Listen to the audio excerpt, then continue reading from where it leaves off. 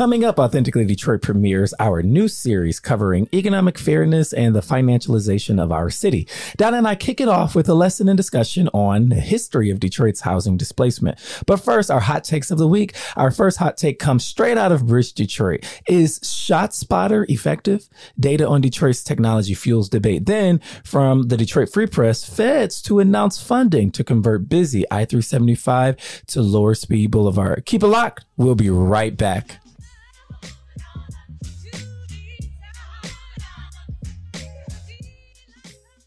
Founded in 2021, the Stoudemire is a membership-based community recreation and wellness center centrally located on the east side of Detroit. Membership in the Stoudemire is available on a sliding scale for up to $20 per year or 20 hours of volunteer time. The Stoudemire offers art, dance, and fitness classes, community meetings and events, resource fairs, pop-up events, the neighborhood tech hub, and more.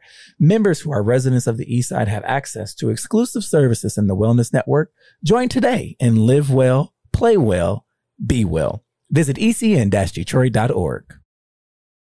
Bridge Detroit is your news and engagement platform that is telling the stories of Detroiters rooted by community priorities. Started in 2020 by Pulitzer Prize-winning journalist Stephen Henderson, the newsroom has already established its footing as the go-to source for hyper-local perspectives that asks the hard questions, brings accountability, and searches out real solutions.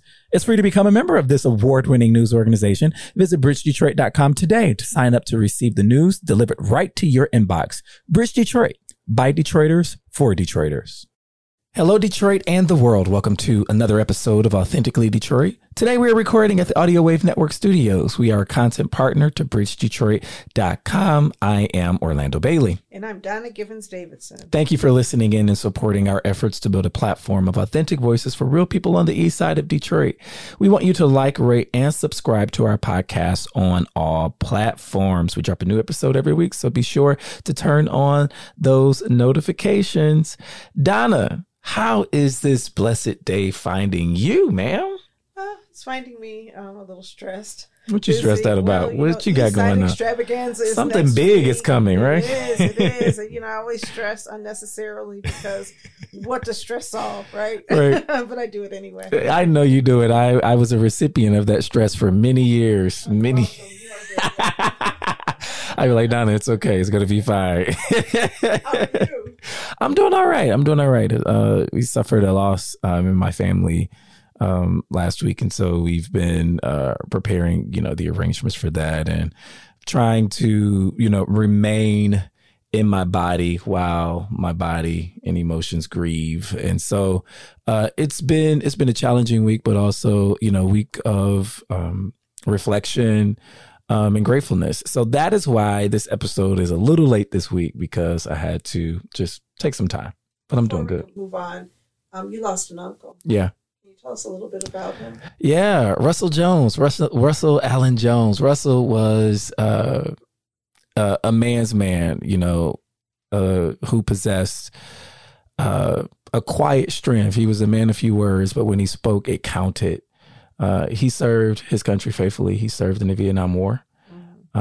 He loved his wife, my aunt, and his children, my cousins, and he loved family. And he was a brainiac, super smart, super intelligent, but also a realist who kept it real and who, while he was alive, was at every major milestone in my life to support college graduation. I mean, the list goes on, right? And so he will be missed. He lost his battle to lung cancer after, I want to say, going on 4 years, but he fought a good and long fight, and he's going to be missed. I'm trying not to get choked up. So, yeah. I understand. Yeah. But I think it's important to take time out to honor those people who contributed to who we are, who you are. Absolutely. Because I see some of those same qualities in Orlando Bailey. Although you have many words. I have many words. He had a really deep voice. He would sometimes say, "Boy, you talk too much." And he does this little thing, he was just funny. We had a really playful relationship, we played like we were adversaries. Like I would always, get on his nerves and try to be super affectionate. And he'd be like, boy, get off me. But deep down, he loved me. He would ask, his wife on Sundays and even sometimes throughout the week, where's that boy? Where's that boy at? Tell that boy to come on over. We doing, I love to grill steaks on the grill. And so every time that happened, he's like, where's that boy? Call him or whatever. So it was, just a loving and fun banter and relationship, and I'm going to miss him. He touched so many people because men with that hard exterior, when you find out that it's just an exterior and that they're nothing but softness and teddy bear on the inside, you just so rest in peace, rest in paradise, Russell Jones. We will see you on the other side. Sounds like a wonderful man. Yeah Whew. Okay, y'all, it is time for Hot Takes, where we run down some of the week's top headlines in the city of Detroit. Hot Takes: is ShotSpotter effective? Data on Detroit technology fuels this debate. Donna, what say you? Well, I was on here just a couple months ago after we had a loss in my family. Kevin's niece was shot. And at that time, I was thinking ShotSpotter, anything, right? Anything to reduce the amount of gun violence. But of course, when you look at the data demonstrates that ShotSpotter does not really do what it says it's going to do. And in fact, ShotSpotter has a tendency to cause more police surveillance in certain neighborhoods and more negative police encounters.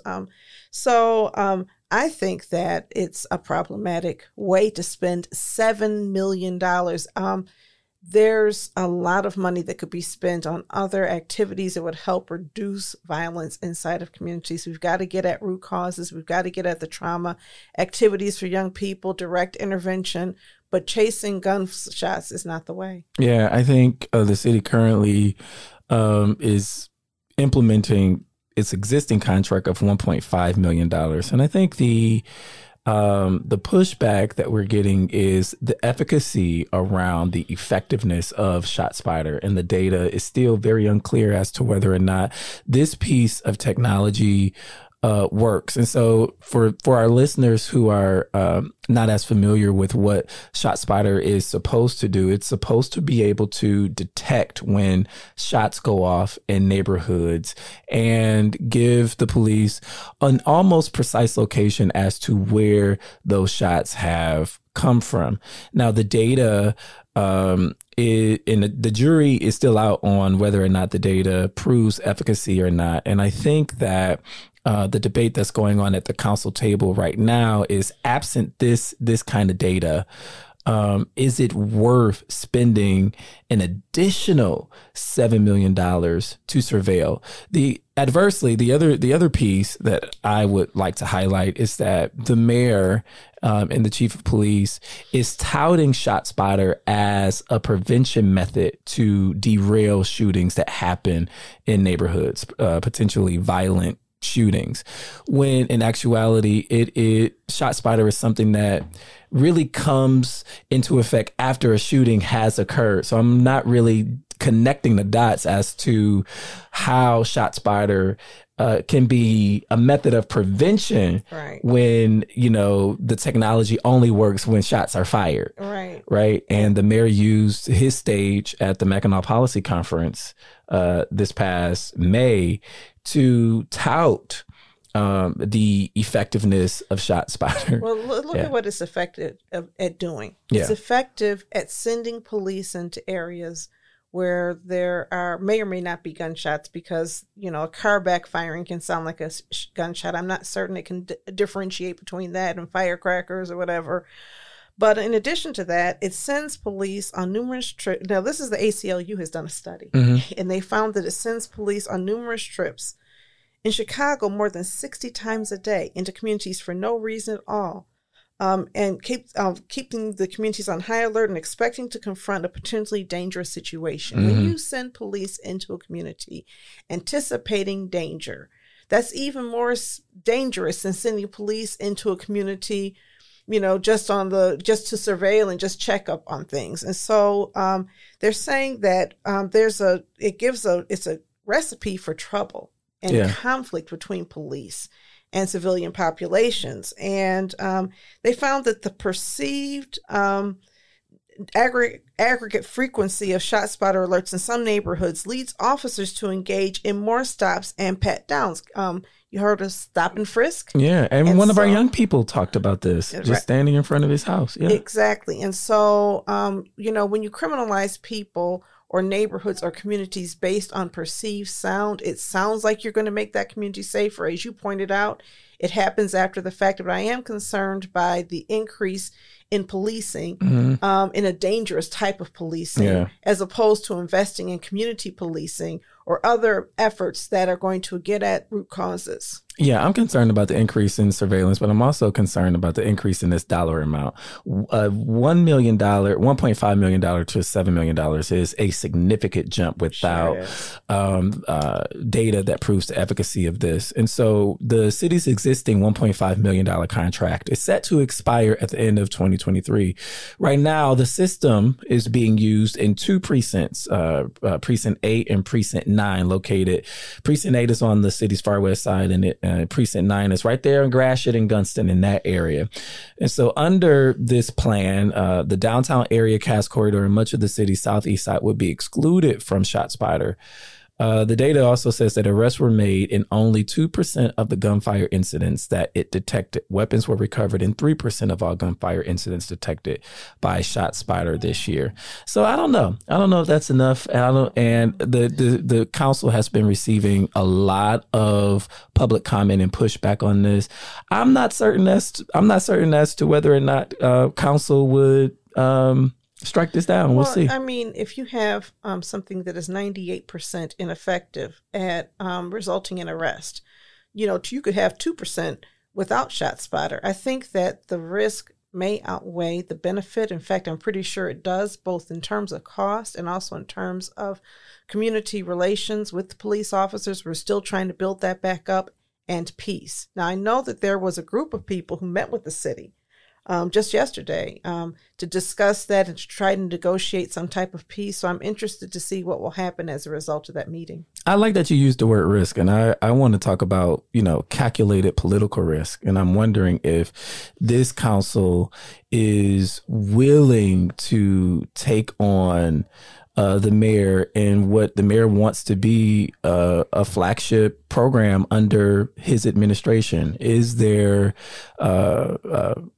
political will to disagree with him and go against this proposal on part of council? And I'm not sure if there is, the willingness to, on some of these council members to stick their neck out and publicly disagree with the mayor on something that he really, really wants to happen. If I'm being honest, I'm being real about it. I mean, I think that, when you frame it as public safety, you pretty much get what you want politically, whether it is, local public safety or whether it is national, safety. There's this mindset of fear that's cultivated in certain quarters. And so I think I'm doubtful that you're going to see meaningful pushback. I can see people leveraging and saying, well, if you're going to spend $7 million on this, spend another $7 million on that. But for me, it's bigger than the price tag. Mm-hmm. It is also, what is our approach to policing? I'm still waiting to see what's happening with the lawsuit on Detroit Will Breathe, where the current police chief doubled down on what they did years ago. And so if increasing policing means increased police brutality or police misconduct, I have concerns. And I know that there are many concerns that are still being raised about police conduct in our communities and with our most vulnerable citizens being those people who are seen as the most dangerous, not because of anything they've done, but because of how they look, how they dress, where they live. And now ShotSpotter puts a great big bullseye on a neighborhood and says, let's police these people more aggressively. So I think it would be helpful to not just weigh the cost, but also weigh the impact of this increased police on the well-being of a community. Yeah, and the last thing on this, I just want to also push back on the mayor's notion that ShotSpotter would have prevented that mass shooting that happened on the West Side a couple of weeks ago. I think to politicize something as catastrophic and traumatic as that is just a new low. And stop it. Just no. Yeah. I'm down with that. Hot takes. Feds to announce funding to convert busy I-375 to lower speed boulevard. Donna, what say you? The Transportation Secretary announced $105 million in funding for this. That will allow the project to begin earlier than expected. Right. I think like 3 years earlier. Yeah. We've already had like about $30 million coming from the state. Mm-hmm. Look at how much we're investing in resurfacing I-375. Imagine if we invested that in affordable housing and truly affordable housing that low-income people can access. Because if you really want to look at the injustice caused by I-375, it was not transportation modalities, it was housing displacement. Mm-hmm. It was forcing people into overcrowded housing at the same time where by law and policy, people were being segregated into overcrowded neighborhoods. And so to say, 70 years later, this is what we're going to do, is an insult to injury. I think we really want to see, if we're talking about undoing an injustice, look at the people who were harmed, their descendants, some of them are still alive, but their descendants, and say, how are we going to invest in them? Other than that, I think it's a waste of money. I think actually what it's going to do is it's going to spur economic development. It's going to make rich people richer while poor people stay poor. And the consequences of the demolition of Black Bottom remain unaddressed. Oh, but Donna, this is, part of, a broader community reconnection program that has been undertaken by the U.S. Department of Transportation to attempt to reverse some of the damage done, to these communities like Black Bottom and Paradise Valley. And so, my question, from the beginning is who gets to take advantage of this outpouring of money that's coming in for this project? Because people are going to be rich from this, right? Who are the contractors? Who are the what kinds of businesses and zoning will exist and who would be selected, and all of that. I do think that there could be, I don't know if this is misplaced optimism, because this is happening. It's going to happen. Could there be, sort of first dibs on part of, entrepreneurs of color or descendants of, families who were displaced by the surfacing of the freeways running through Black Bottom and Paradise Valley, to, sort of take part in, this economic engine that they're trying to build? I don't know. You know who really championed this whole concept of Black capitalism as an alternative to Black economic justice? It was Richard Nixon. Tricky Dick was very good at coming up with things like this. You had to be my age to understand that's what people called him. But Richard Nixon was a person who championed this concept, and ever since then, it doesn't matter what presidency you have, Ronald Reagan, Donald Trump. Every time people have talked about justice, they said, we're going to make this group of Black people richer. We're trying to build your wealth. And the wealth that they're building on part of those Black people always is relegated to very few. It does not address the structural issues. So if you're going to do it, by all means, let Black contractors have their shot. Make sure you hire Black laborers and all that kind of stuff. But the reality is, wealth never really trickles down, no matter who's holding that wealth, white people or Black people. And if we're really looking at impacting the people who are there, let's build affordable housing there. Let's build housing that replaces some of the housing we've lost over the past, 50 years. And then I'm down for it. If you're talking about creating a community where you're going to have all kinds of mixed income housing with a focus on lower income housing, you're doing something different. But if what you're talking about is extending downtown across the freeway into Lafayette Park, which is already unaffordable, then what you're doing is expanding the domain of wealth. All right, y'all. That's going to do it for Hot Takes. If you have topics that you want discussed on Authentically Detroit, you can hit us up on our socials at Authentically Detroit on Facebook, Instagram, and Twitter. Or you can email us at authenticallydetroit@gmail.com. We're going to take a quick break. We'll be right back. Have you always dreamed of being on the airwaves? Well, the Detroit Eastside Engage Podcast Network, or DEEP for short, is here to help make that dream a reality. Located inside the Stoudemire, the Deep Network offers studio space and production staff to help get your podcast idea off the ground. Doesn't take a whole lot of work to get started. Just visit the Authentically Detroit page at ecn-detroit.org or call Sarah at 313-948-0344. Founded in 2021, the Stoudemire is a membership-based community recreation and wellness center centrally located on the east side of Detroit. Membership in the Stoudemire is available on a sliding scale for up to $20 per year or 20 hours of volunteer time. The Stoudemire offers art, dance, and fitness classes, community meetings and events, resource fairs, pop-up events, the Neighborhood Tech Hub, and more. Members who are residents of the East Side have access to exclusive services in the Wellness Network. Join today and live well, play well, be well. Visit ecn-detroit.org. Welcome back to Authentically Detroit. We are so excited to launch our new series this week. Donna and I are going to take an in-depth look at economic fairness in the city of Detroit. But like the saying goes, if you don't know your history, you're bound to repeat it. So in honor of that, we'll start with a brief history lesson on housing displacement from our resident Columbian professor, Donna Givens-Davison. Donna, take it away. Well, really what I want to talk about today is this whole concept of Black Detroit.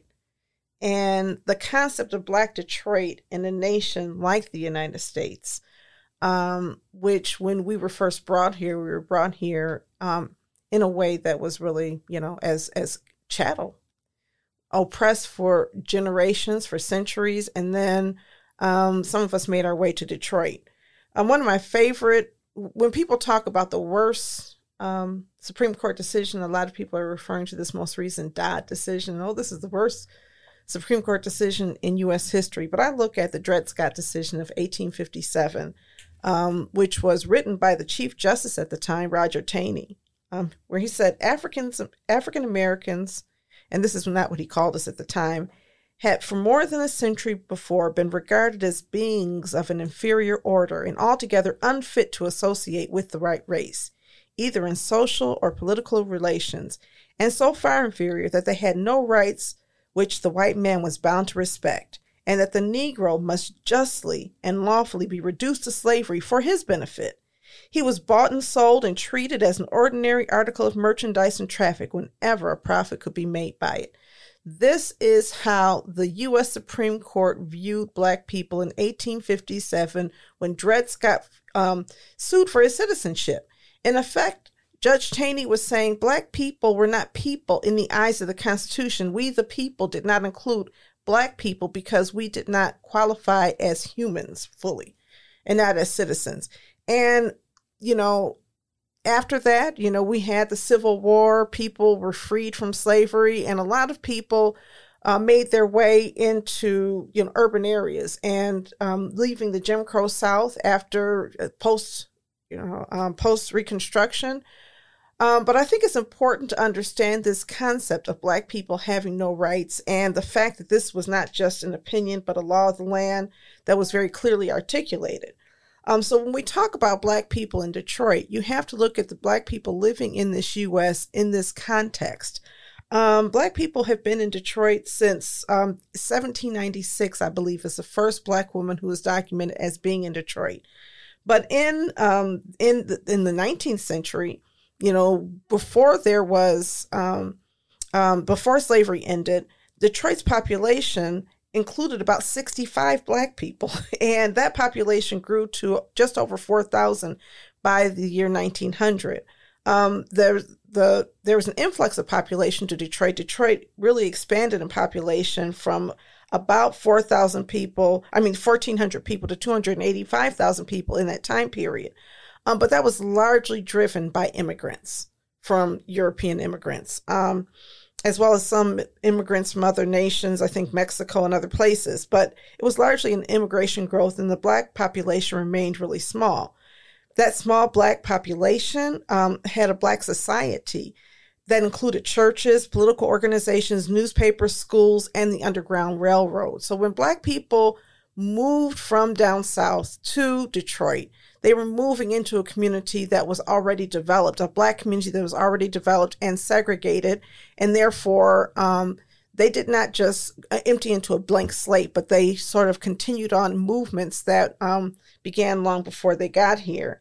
In the 19th century, for example, there was an 1833 riot, and that 1833 riot was caused by the freeing of two escaped slaves, Lucy and Thornton Blackburn, from custody when they were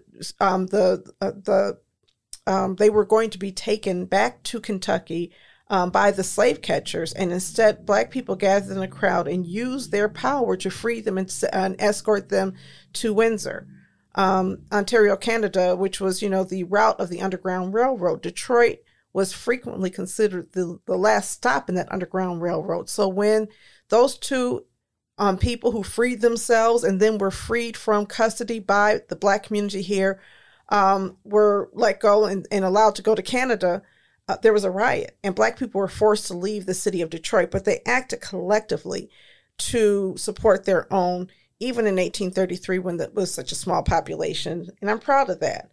So when the Great Migration began, the Great Migration didn't just happen. The Great Migration happened because people, after the end of World War I, the U.S. stopped allowing people to come to Immigration had been greatly, almost stopped in the United States from about 1,200,000 per year to just over 100,000 people. So the people moving to Detroit and all of these industrial centers were coming from Europe, and then it was stopped after World War I. And all of the industrialists needed a supply of labor, and they went south. Black people came seeking voting rights, free speech and assembly, public amenities, and employment opportunities. But they were pushed out of the lands they were in by race terror, truncated citizenship, extreme poverty, and stifled opportunity. Some people call it the Great Migration, but in my mind, it was the forced migration of Black people from the South to the North. And you see forced migrations happening all over the world. Black people came to Detroit from Alabama, for the most part, Kentucky, Tennessee, Mississippi, and it came up through Ohio and Indiana into the city of Detroit. When we got here, the city of Detroit, Henry Ford was bringing people with a promise of $5 a day. And this was more than any Black people made anywhere in the United States. $5 a day was huge. In fact, $5 a day at that time was more than most white people made in the United States. So it was a great draw to the city. People, there was this unmet demand for services when people got here. And so you also had the growth of a merchant class and professional class of people who were servicing these Black people who were suddenly making all this money. Again, it was a great deal of money. And yet at the same time, we didn't have access to integrated housing. So Black people lived in very segregated settings. And in that segregated community that was growing in Detroit, that grew to about 120,000 people by 1920. In that segregated community, you had the formation of an expanded Black society, expanded Black political power.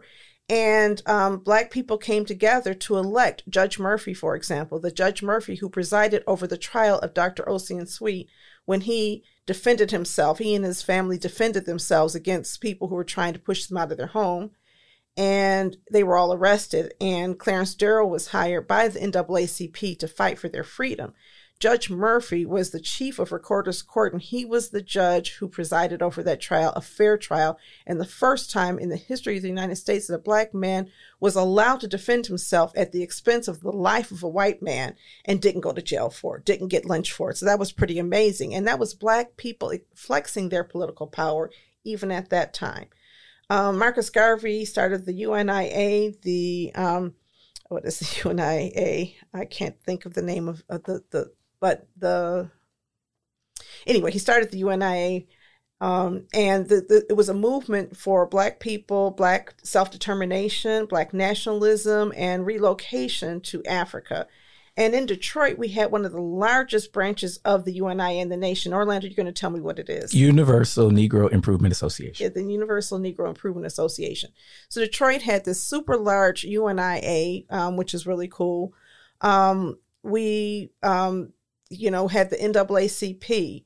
We had so many different organizations. We had churches. We had the Urban League. We had a lot of Black social organizations were developed, and political organization was developed inside the city of Detroit. And in resistance to that, you also had this growing Ku Klux Klan inside the city, where I think when there were 5,000 members of the UNIA, there were 20,000 members of the Klan. Yet and still, Black people exerted political power to have Judge Murphy elected mayor of the city of Detroit, and to be elected to seats in government statewide, and to be appointed to civil service positions in the city. And so you have this growing Black political power, the seeds of it, starting in the 1920s, growing to the 1930s. And towards the end of the 1930s, Black people leveraged our political power to integrate the UAW, which further advanced. Now you have union positions and union leadership, and even as you're dealing with police brutality and housing discrimination, you have the growth of Black power, and again, the growth of the Black merchant and political class, especially in places like Black Bottom and Paradise Valley, and in places like the North End and Conant Gardens and 8 Mile and Old West Side. There were these concentrated places where Black people lived. 1943, you had a rebellion or a riot where white people attacked Black people based on some rumor that happened in some rumored crime that happened on Belle Isle, and it spread all through the city. You had riots that took place regarding Sojourner Truth homes being placed in a predominantly white neighborhood, and white people not wanting to see that integration. The federal government had to assure that Black people were able to move into this housing project that was developed for us. But overall, we still lived in a very segregated setting. Also in that time, in the 1940s, that's when you started seeing the beginnings of urban renewal. That's when the federal government started saying, wait a minute, Black people are living in horrible settings. No, they're unsanitary. People are dying. Nobody should have to live like this. You had very poor infrastructure, raw sewage, people still using outhouses, people living in places where they did not have any control over their landlords, and they could not access financing to purchase homes, and they were not allowed to move many places. So Black people were living in slum conditions. And the government's response was not, let's improve housing here. Let's eliminate housing discrimination. Let's build new housing to replace this old housing. Let's strengthen the infrastructure. Instead, it was slum clearance. Slum clearance cleared the land, and this is the process that made the development of I-375 possible, where people were displaced from Black Bottom, from Paradise Valley, and forced into other segregated communities where they were allowed to live by policy and by, the practices of landlords and private individuals. And in fact, when Black people tried to move out, when they had the money to move out into other places, when there were not restrictive covenants, which, basically said this home can only be sold to a white person, when Black people managed to move out of these communities, in a lot of instances, they moved into places where they were assaulted by, rioters and other types of people who threatened their lives. And so there was race terror in Detroit, even though we fled race terror from the South, and we lived in concentrated poverty. Again, the government response was, let's clear out these areas and force people out of these areas because they shouldn't live like this. And many of them were forced into the area that was now the 12th Street area, around the place where, in the west side of Detroit, where, the 1967 rebellion took place. And part of the rebellion was a housing crisis. Part of the rebellion was police crisis and the policing of Black Detroit. During this time, however, you had the buildup of suburbs. And so you had this kind of interesting dynamic where Black people were increasingly politically and economically powerful in a city where they were dealing with extreme racism, but white people a lot of times didn't want to live next door to Black people, and there was a lot of anger at that power. And so people escaped. You also had, a lot of pollution going on in the city and the like. So, You had a lack of business ownership because you had businesses that were forced to close. You had overcrowded, growing slums. And then the big four, there was police beatings and murders, growing right resentment, people returning from Vietnam in the 1960s. And so here you have people who've been forced out of where they grew up, where they lived, into overcrowded slums, from one slum to another slum that's overcrowded. Their businesses are closed, and they're being forced and drafted to go to fight a war in another land, like your uncle. And many of them never really returned as whole people. Many of the people who were fighting in Vietnam were damaged. But there was an concentration of Black people. Black people were way over represented in the draft, and they came home to a land which restricted where they could live, where they could work, and where there was a lot of police brutality. So, following the 1960 rebellion, a lot of people say that's when Detroit fell apart. But in reality, that's also when Detroiters gained even more political power. That's when you had the formation of the Shrine of the Black Madonna. That's when you had the formation of the Republic of New Africa, Operation Get Down, Akibalan villages. You had so many organizations form and so many people working collectively to say, let's cement our power in this community and let's fight back. In 1974, Coleman Young was elected mayor of Detroit, and as mayor, what he was able to do is really clamp down on police brutality and increase, significantly increase the number of Black police officers, integrate the police force, integrate not just the people in the rank and file, but also the leadership of the police force and the fire department. He was able to extend contracts to Black business owners, and he was able to work and leverage his power as mayor to ensure banks were more fair in their lending practices in the city. What he was able to do was to leverage his power to say, if you are going to have somebody working with the city on any project, I want to see Black faces in leadership. And it changed the face of Detroit. Detroiters, when I grew up, and I was born in 1963, Detroiters occupied every position of power in leadership possible. And so, when I look at it, it's not, you look at it and you say, okay, it didn't happen as a result of 1967. It didn't happen as a result of Coleman Young becoming mayor. Some of this happened as a result of the people who were doing the work in 1833 to build power and the institutions that survived until the day that Coleman Young became mayor. We were ready for it. A lot of people say people in communities that are freed from oppression are not ready to lead. We were ready for leadership because we had been leading. And the only thing that changed is that the yoke of oppression was removed such that we could lead freely for a while. And that's my story of Detroit, the buildup of Black Detroit. It didn't happen over decades, it happened over centuries. And the reality is that the people who took power knew what to do with their power.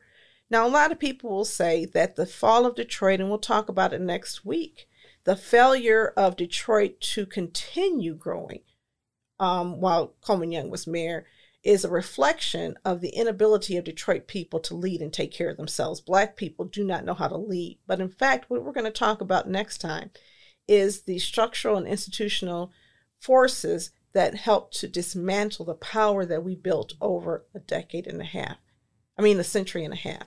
And, really help us understand that this is something that our ancestors fought for over many generations. And I think we have a responsibility to try to make sure we preserve what they created. Amazing. We're going to take a quick break and we'll be right back. More with Donna on the way. Bridge Detroit is your news and engagement platform that is telling the stories of Detroiters rooted by community priorities. Started in 2020 by Pulitzer Prize-winning journalist Stephen Henderson, the newsroom has already established its footing as the go-to source for hyper-local perspectives that asks the hard questions, brings accountability, and searches out real solutions. It's free to become a member of this award-winning news organization. Visit bridgedetroit.com today to sign up to receive the news delivered right to your inbox. Bridge Detroit. By Detroiters, for Detroiters. Have you always dreamed of being on the airwaves? Well, the Detroit Eastside Engage Podcast Network, or DEEP for short, is here to help make that dream a reality. Located inside the Stoudemire, the DEEP Network offers studio space and production staff to help get your podcast idea off the ground. Doesn't take a whole lot of work to get started. Just visit the Authentically Detroit page at ecn-detroit.org or call Sarah at 313-948-0344.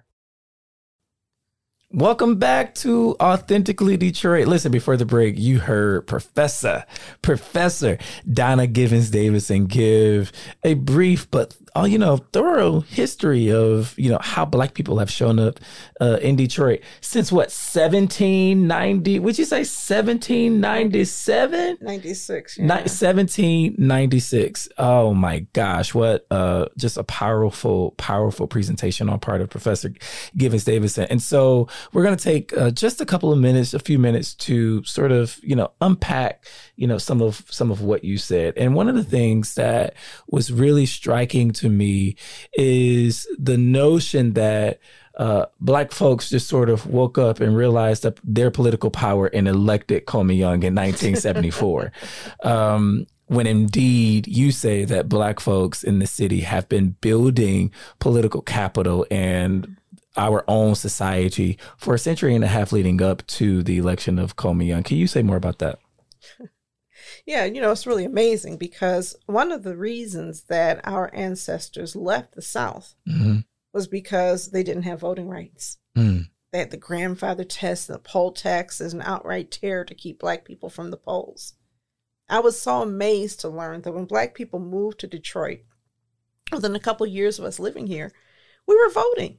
And not just voting randomly for whoever, but saying, let's work and make our votes count. And it had to be the work of the pastors and all of the organizations in the city saying to people, in a place where you're not really welcome, let's merge our power so that we can act collectively.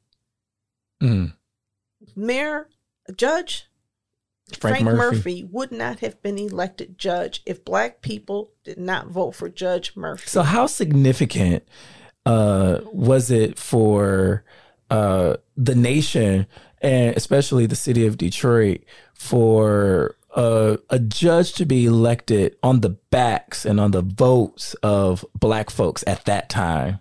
Well, he knew that he needed to address the needs of Black people. He understood how he got into office. Yeah. And I'm not going to say he did it out of a sense of gratitude, because he actually built a multiracial coalition of working people in order to become the judge. But he understood who elected him. And he was being elected against the wishes of Henry Ford. And this is interesting because Henry Ford brought Black people to Detroit thinking he could control us, right? Let me get with this nice group of people who will come here, and since nobody else is going to take care of them, I will. And he actually had used political, and he had goons coming in and beating up people who refused to follow his wishes. And he created this industrialist group, and they had selected 4 other judges against his wishes and the wishes of the Detroit News and the Detroit Free Press, who in those days accused Black voters of voter fraud, sounding just like 2020. Oh, yeah. Okay. Changed. You registered your address as a pool hall. Nobody lives here. Now, Black people, some of them did have to live in pool halls. Some of them did live upstairs. Because there was no housing, right? Exactly. And so maybe there were 10 people living at this address. You had people sleeping in beds in shifts because there were not enough beds. But Judge Murphy understood that he had a political responsibility. And then when he was elected mayor, this is the most interesting. Was that unprecedented? Before we go to his election as mayor, at the time, was that sort of showing out of political power on part of Black folks in the urban cores unprecedented in the United States? I can't say it was unprecedented in the United States because in East St. Louis, my people were from East St. Louis. My father's people were from East St. Louis, Illinois. And in East St. Louis, Illinois, before you had the bloody summer of 1918, you had in East St. Louis, you had a racial pogrom there. Before Tulsa, it happened in East St. Louis. And one of the things is that Black Republicans in East St. Louis were so angry at the Republican Party for not taking care of their needs that a lot of them ended up flirting with Democrats and saying, maybe we'll vote for Democrats. And it created just a lot of hostility and a lot of anger. And that's not the only thing, but, union busting and all these other issues came into play. But the issue is that Black people were exerting power in East St. Louis, Illinois, in 1917. I haven't studied the whole United States, but what I do know is that our people are intelligent, our people are strategic and understand what to do when they have power. The problem for us is that we haven't always had enough power to really affect the kind of change we've wanted to change. So I'm really proud of what happened in Detroit, but I don't want to in any way minimize what was happening in other places. If I had enough time, I'd learn about what Black people were doing all over the United States, but I have a day job. But, but I think that what is significant is Frank Murphy and his relationship to Detroit was, if not unprecedented, it was unusual. It was unusual in that we succeeded in Detroit, right? We succeeded in getting this judge elected. And then the Mayor Murphy elected. And Mayor Murphy had so many progressive programs. He created the New Deal in Detroit before FDR had the New Deal in the United States. And he was a Democrat. In a world where Black people always voted Republicans, where East St. Louis residents, Black people were saying we might consider voting for a Democrat in Detroit. They did. Got him elected first as judge, then as mayor. And as mayor, he had all kinds of progressive programs that FDR then replicated on a national scale. In fact, consulting him and bringing him into his cabinet. So he was an amazing person, and his influence was developed in partnership with Black people. He appointed Black people to civil. So what he did when he was elected was unprecedented. What he did was elected was unprecedented, and it was pretty unusual, if not unprecedented, for Black people to help elect a Democrat mayor and to support a Democrat in power at a time when Democrats were really the power of the people of the South. And for him to, enact a progressive agenda that was replicated at a national level, that's really cool.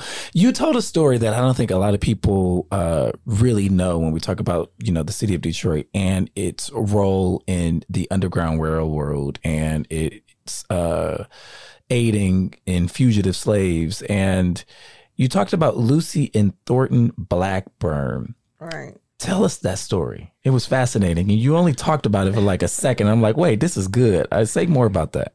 They escaped from Kentucky to Detroit. And at that time, I've read that you had to register if you were a Black person to be in Detroit. And I guess they used a false name. But Thornton was out somewhere, and somebody from Kentucky recognized him and turned him in to the slave catchers because, there's a bounty out on your head because the Fugitive Slave Act means that if you leave where you are, you can be taken back. It doesn't matter where you are, and no city has the right to detain you or protect you.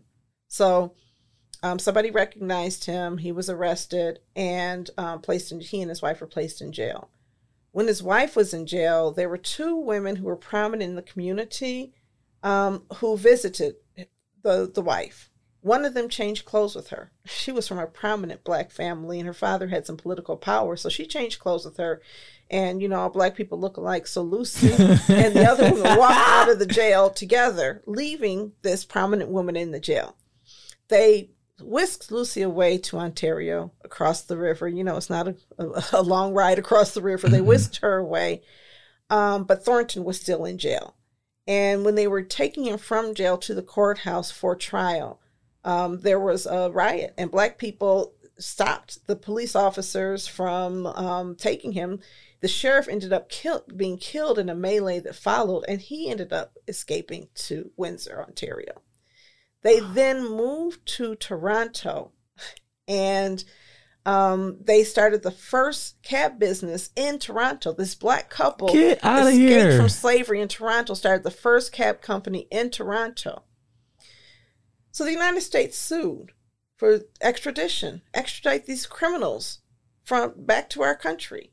And it went all the way to the Canadian Supreme Court, and the Supreme Court ruled that they would no longer extradite people as slaves to the United States. Wow. And that ruling was made based on actions that Detroiters took courageously. That's amazing. And this is at a time when, their lives were at risk. So whenever this happened, people were being beaten. They were thrown out of their homes. They had to leave the city. And a lot of them when it ended up going to Windsor until the tempers died down and then coming back. Mm-hmm. And some never came back. So there's a pretty significant Black population in Ontario that was developed as part of this Underground Railroad. But Detroit had the Second Baptist Church, was very engaged in that process. And so we have a long problem. The one right there in Greektown that y'all ride by all the time, that y'all really probably don't even read the historical marker that's there. Yeah. Right. I want to talk about, a lot of what you highlighted. You highlighted economic disparity. You highlighted government sanctioned clearance of Black economic centers in neighborhoods. You also highlighted, the kind of racial terror and violence that happened. And while you were talking and describing, these circumstances, I couldn't help but think about where we find ourselves today. Donna, how far have we come, and where do we got to go? Where do we have to get to? I mean, we're at a point right now where Black power is being dismantled everywhere you see it. It's significant in cities across the United States in so many ways through economic means. You can starve a population. Look at what happened in Cuba when government was installed there. There was a revolution, and we didn't like Fidel Castro, and we decided he was the worst person in the world. And so the United States used economic tools and economic embargo to starve Cuba. Yeah. And to try to force Cuba to change its path based on economic privation.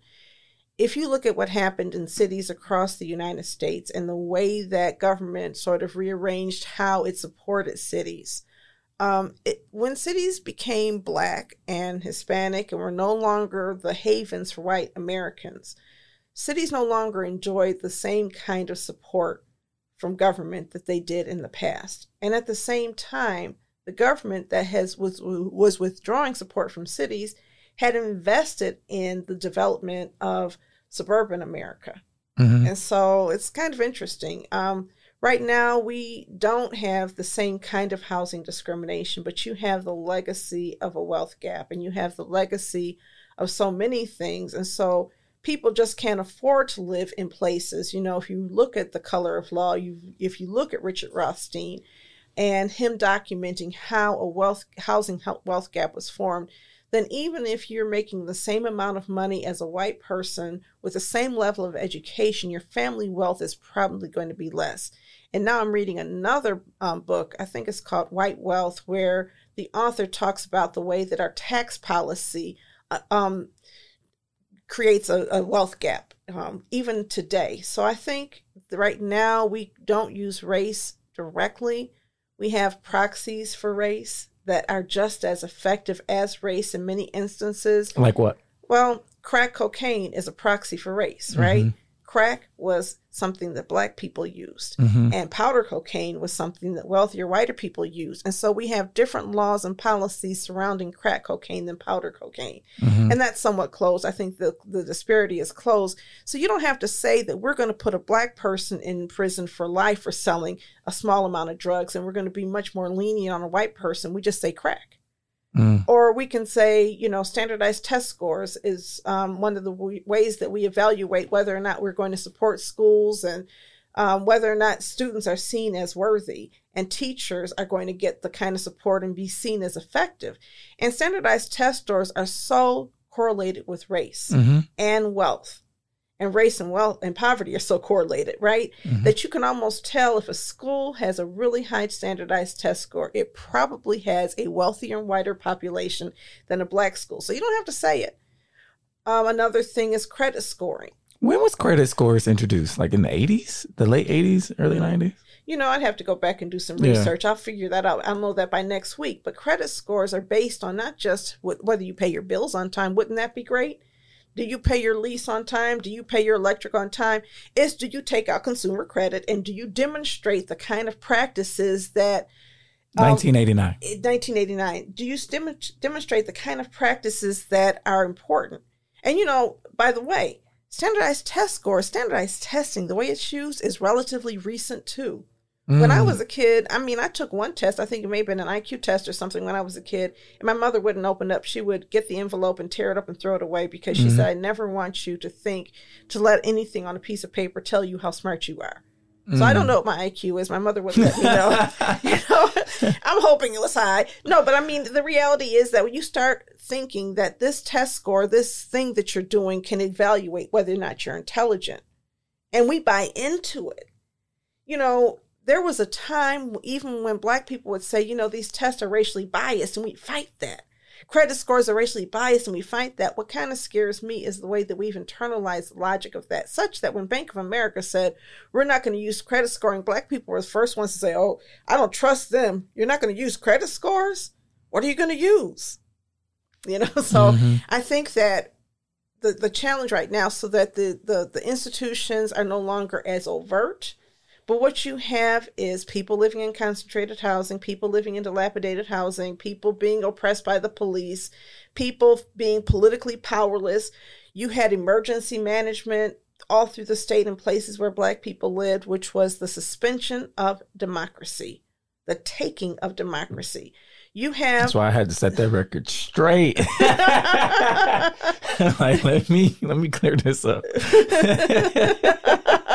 Oh, when they called you a czar? Yeah. I gotta be honest. When I read somebody call you a czar, I was so offended. And then I looked up czar, and I saw that czar does not necessarily mean that. Yeah. And so when I called you czar, I'd already looked up the definition and accepted a broader definition. Of course, but Detroit. My first read was just like Detroit. Just like the rest of Detroit. I don't even know if that's a compliment, because you're such a good person, and the way that you honor people is through such a loving spirit that it just felt in conflict. It was misplaced. It was misplaced. Just misplaced. It's not your character. Yeah. But yes, I mean, you know, emergency management, it was politically, when you talk about not having voting rights, if you vote, but the people you vote for don't have power, you don't have voting rights. Period. And right now you have a whole bunch of people all over the world. I mean, most of the Republicans running for office right now in the state of Michigan are running on the basis that they don't believe Detroit's votes should have counted in 2020.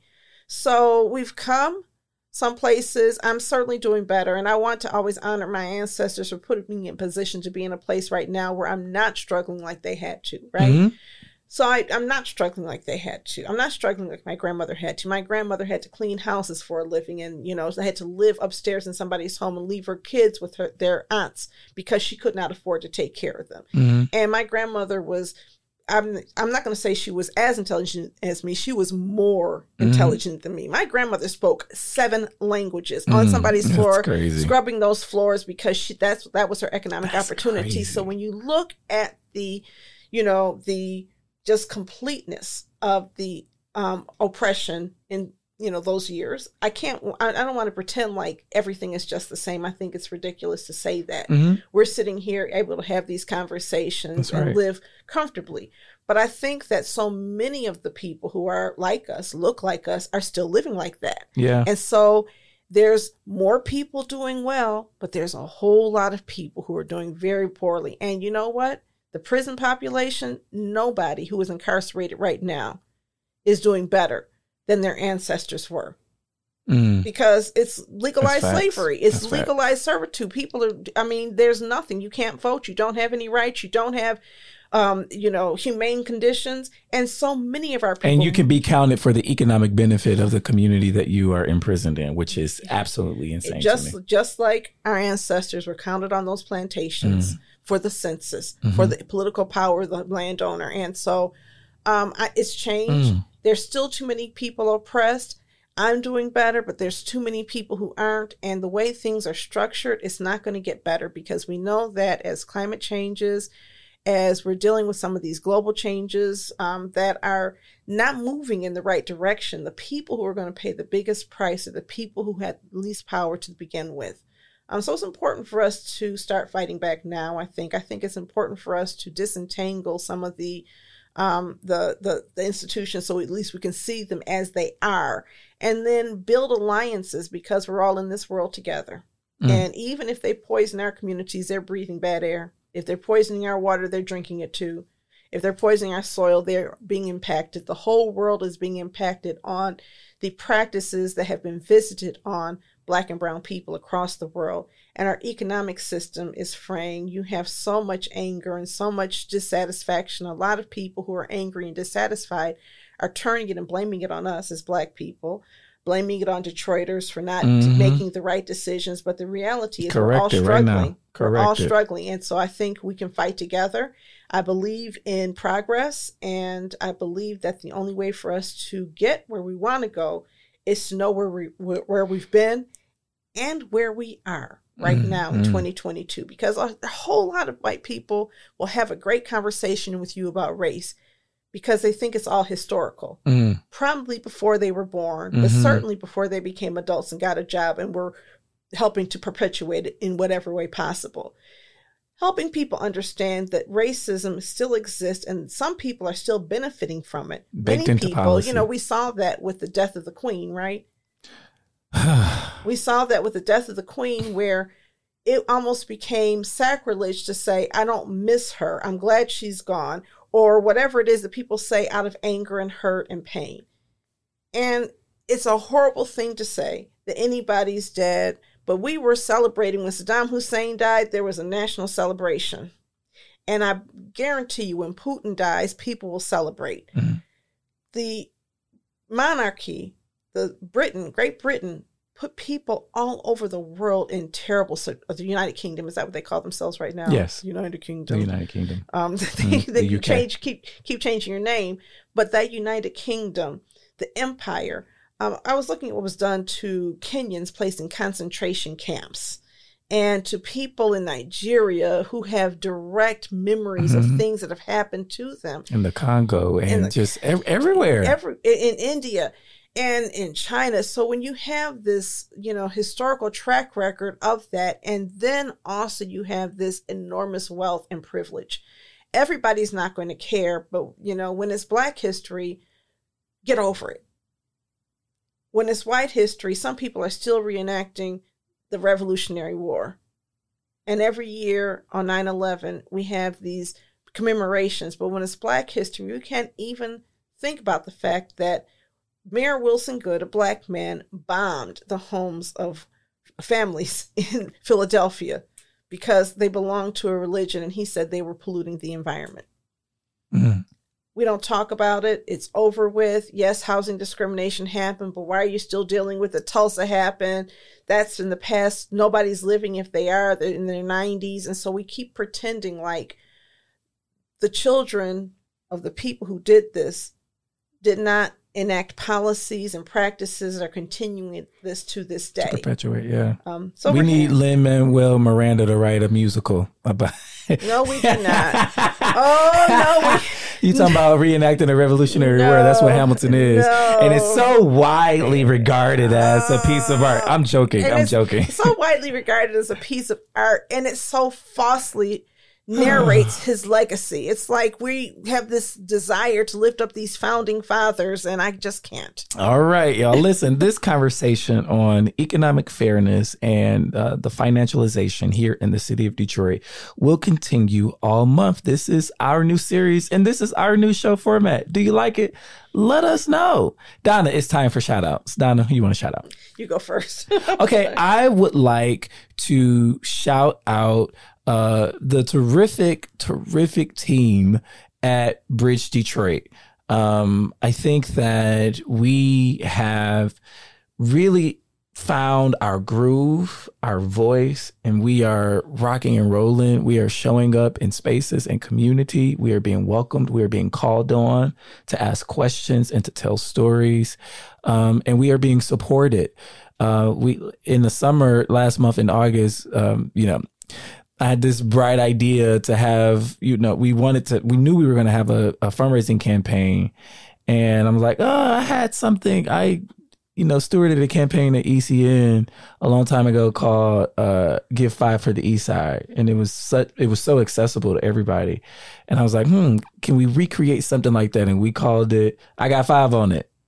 And the response blew our minds. And so not only are we being, supported by philanthropy and, foundations, which is great, but people in the city of Detroit see the value in what we're doing and support us. And so I want to shout out what I think is the best newsroom in the city of Detroit.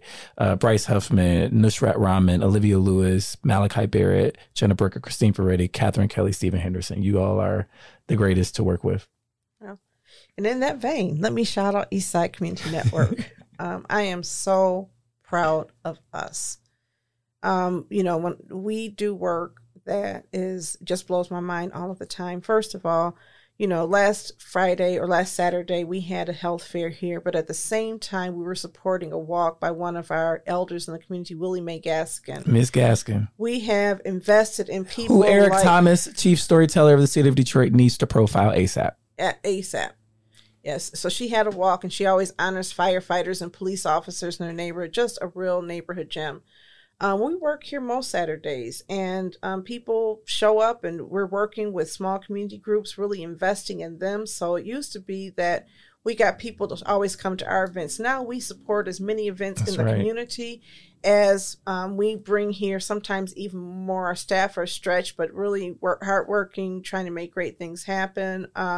I can't call out any single leader here because everybody is just hitting their stride. And if you look at what's going on in climate equity, we had a transportation forum last week, I believe. We've done a power building forum here. If you look at what we're doing with our sustainable housing, we're just doing amazing work. Our youth department, our community organizing, resources and engagement work is tremendous. Our work on Mack Avenue, our community economic development work, wow. I can't even keep up with it anymore. And I think that, when you run an organization effectively that's trying to do a lot of things, you should not be able to keep up with everything because the experts are doing the work on the job and they're just coming and telling me about it. So I'm really proud of the team that we've established and the momentum that we have in this community. Thank you, ECN. All right, that's going to do it for this episode of Authentically Detroit. We'll see you next time. Until then, catch the wave.